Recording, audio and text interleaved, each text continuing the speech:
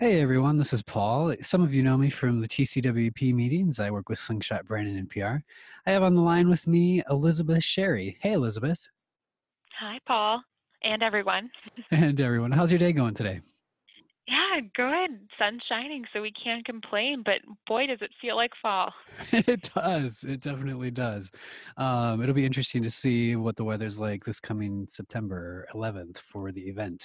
But before we get to that, there seems like there's a lot of really fun, exciting things going on with membership with TCWP. Can you kind of give me a lowdown of what's happening with that? Yeah, this year I guess maybe I should start with this, is that the privilege that we have when we work on TCWAP is that we can affect change based on membership feedback, and pretty immediate, which is great. So some of the feedback we've heard from people this year, some of the things that we've felt as well is having a tiered structure, and that's more based on employee size. And why we decided to do that is it talks about the growth of the individual company. So if you think of a sole proprietor, and they might be even a startup, so they're in their beginning stages. Their membership that or donation to the organization they might be able to do is less. Whereas there's companies that are well established, I mean, decades of business that they've established, and those would be in the higher brackets because I'm assuming they have more employees. So that's how we structure it that way. A lot of associations are doing that, and we're following suit, and we've been hearing some great feedback. So Yeah. that's going to be one of the biggest changes on that. So the tiered system is based on employee size. So like you mentioned sole proprietor, and then it kind of each tier. I keep picturing wedding tiered cakes, but uh, It can be visioned as that, yes. yeah, yeah, um, yeah. No, and that makes a lot of sense, especially for what you're saying about really being able to better serve the community and better serve everybody that's going to be involved. How does that affect, or does it have an effect on the B2Bs? That I know that was something kind of new last year, the business to business members. Is there anything shifting or changing this year that you want to share or talk about? Yeah, our business to business members, we love them. We want them to keep coming, but we want them to be a part of our community too. We have noticed that in the last year when we've opened up business to business, those folks that were listed as B2Bs were more welcomed and received. The ones that were coming in that it didn't seem like why they fit, their name presence wasn't there. People were almost a little put off by them. They are not put off, but just a little alarmed. Like, why are you, this company, trying to come in and sell me? I'm just trying to network Right. and make referrals. What Whereas do you, business how to would business, you, sorry, I'm cutting you off, but how would you, like, how do you describe a business to business? Like, because it's slightly yeah, different. And I yeah. wonder if sometimes there's a little bit of confusion between the two. Yeah, our motto with business to business is if more than 50% of your business comes from somebody outside a wedding or event circle. So what I'm saying is, if you have more than 50% of your business come from couples that are getting married or event planners or something of that nature, then you're going to be a wedding and event vendor. But if you're looking at the room and almost everyone in the room could be your potential client, that's when you're more of a business to business, or at least Got it. 50% of the room or more is that those are potential clients of yours. Got it. So that would be the angle we're looking at with that. And the business to business structure, it's very confusing, but really what we're trying to do is make it a win-win for everybody. We want everyone to come to the table and feel accepted and a part of this journey that we're on as members of TCWEP. Awesome. And so when you say it's slightly confusing, like, can we try to explain it to people briefly, like as Yeah. far as how that works? Yeah, so with the business to business, and I'll say this kind of delicately, but if I could go into a room of, because I work with sponsorships in my paid gig, if I can go to a room full of 100 people who deal with the sponsorship budget, and they're member companies of mine, that would be a really powerful room for me to be in. That room, I would probably walk away with more than my return on investment plus plus, especially if I'm working it correctly. Now, if you can Absolutely. consistently go to a room like that, that is really powerful because now that room becomes people of your friends, and they're going to be return business. So that's where I would say the confusion is that sometimes people feel like, well, no, I'm not really a business to business. It's like we want you to be seen as that because our members want to work with people who get it. And I think the biggest thing I do want to say about business to business is that we're vetting them. We're having conversations with them, hoping that they have the same belief system. We have had to turn away business to business members. Some of the ones are going to go in the room and be too sales pitchy to our members. We don't want that. We want them to feel like we're all being raised and growing our company together. So Oh, you'll I see the love businesses that. we list. Yeah, those are all the ones that we believe in their business model. We believe in their mission, and we've had conversations with them. So we hope that everybody feels like what we feel is that they're a part of our family. No, that's excellent. That's very excellent. And I can see, by that vetting process and everything too. I mean, you're really looking out for the general members. We are, and the business to business too. We want to make sure it's worth their time. So we're looking out for the membership first and foremost, and then business to business, of course. We want to make sure that they're spending their money wisely, and if this is not the right place to be, we want to help you find that right place. Oh, I And love find that. it easier. I love Hmm. that. Not wasting anybody's time. Not wasting anybody's Yeah. time. Is there anything else that you want to say about that before we dive forward into talking about the upcoming event in September? Sure. I guess the only other thing I would say about membership is that we are stronger together. The voices that we have as members of an association and any association you're a part of, the world, the community is better for it. Our event industry is strong. I want to say that it's recession proof, but in reality, it's not. But how we can get Hmm. through those times is when we're together.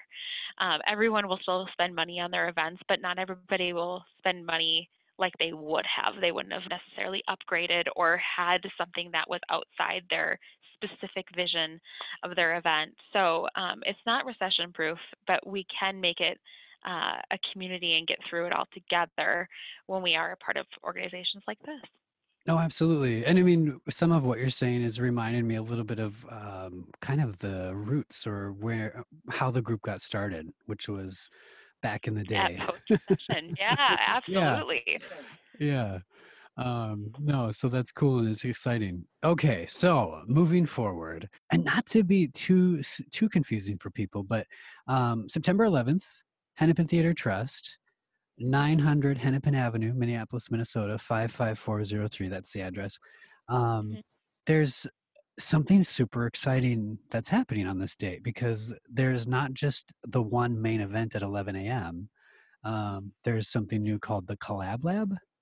Mhm. Yeah, yeah. This is another part of being able to listen to our membership and hear what they want. And what we are hearing is more events, which we can do in small doses, but strategic doses.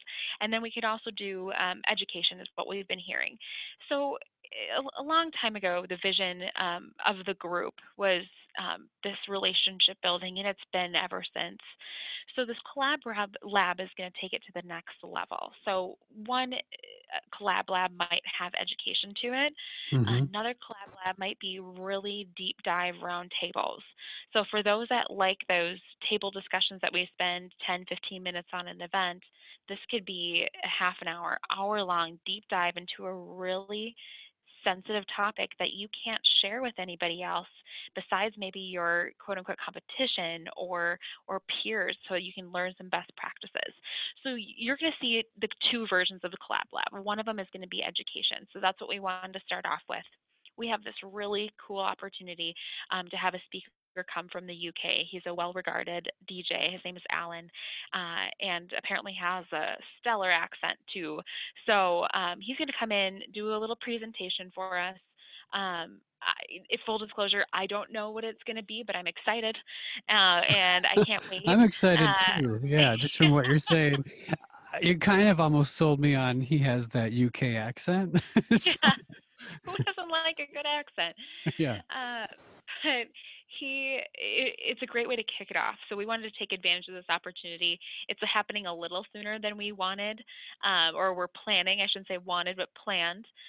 But this opportunity came and we had to take it. And this is a referral from Bill Herman, which we really appreciate. Again, another member. So we're listening to our members. Yeah, yeah. No, and that's awesome. That's something I really appreciate from my perspective of TCWP is your guys' willingness to kind of turn on a dime Yeah. and make things happen and take opportunities as they come. So, We're um, always willing to try something, and sometimes they don't work, or sometimes they evolve into something that's amazing. I think, and I guess this is a deeper dive, but the table discussions, once upon a time, evolved from me walking through Home Depot and seeing paint swatches. And I looked at the paint swatches and I said, wouldn't it be an interesting challenge to have everybody at a table come up with a wedding? And I gave them the craziest wedding colors and other little things to throw a curveball in their way. So we did that what? at Apple Valley Grand Stay. That was the first time I had them open a brown paper bag full of random things. And then they had a story of the couple, and they had to say what they would do for the wedding. And we realized the energy that came out of that community discussion at a table was so powerful that we just added layers on top of it. So again, sometimes we'll try things that don't work. You haven't seen me bring back paint swatches in a while, but it evolved to something that elevates the events to the next level. No, that's really interesting. No, if I was sitting at the table and was opening a bag of paint swatches, I would have probably been like, "What is going What are we on?" doing? Yeah. Oh, and I didn't make it easy for folks. I put marigold with, eggplant, and yes, it looked like Vikings, but you had to twist it into what it was. Go So, Vikings! Yay! yeah. Skull. No, that is fantastic, and it has grown. I mean, I myself have at the table at the main event meetings and stuff when there's the table topic, everybody dives in and they love it. So, yeah, this is it's very exciting. It's very very exciting. Question for you: I know that the Hennepin Theater Trust is right downtown. Um, what should people be thinking about as far as like, do you know where they should park and what other details like that should they know about? Absolutely. Any time when you go downtown, always plan for an extra 15 minutes. This is parking, this is traffic, maybe even an extra half an hour sometimes. But we still have to go to these venues. It's important for us to go not just in the cities, but or greater Minnesota or 25 minutes outside the metro, but to try them all because you're not going to have a client that is always going to be in the same region. So we go to downtown, and when we go to downtown, I just recommend doing a little research first. We do have three ramps that we're going to recommend. One of the closest ones is 10th and Hennepin. But one thing we do want to note, and I am a little annoyed about this because we came to this date before Target did, but Target decided to have their huge 30,000 person conference same week that we had this date already established. So, but at the same time, a lot of people are already downtown. They're already staying at hotels. So the hotels are going to be busy, but just prepare for that. I don't know what traffic's going to be like, but when I worked in Minneapolis, you couldn't even really recognize that it was the Target week. So just be Yeah, prepared. yeah. No, I think that's great. I think that's great. And you said that you're going to be recommending a few different lots and things like that. I'm assuming people can find all this information online a little bit. Yes, Yeah. absolutely. TCWP.com. Sweet, sweet. And I have a question for you. I know that you work closely with volunteer opportunities for these events. Is there any space left yet for September? And if yes, what are the opportunities available?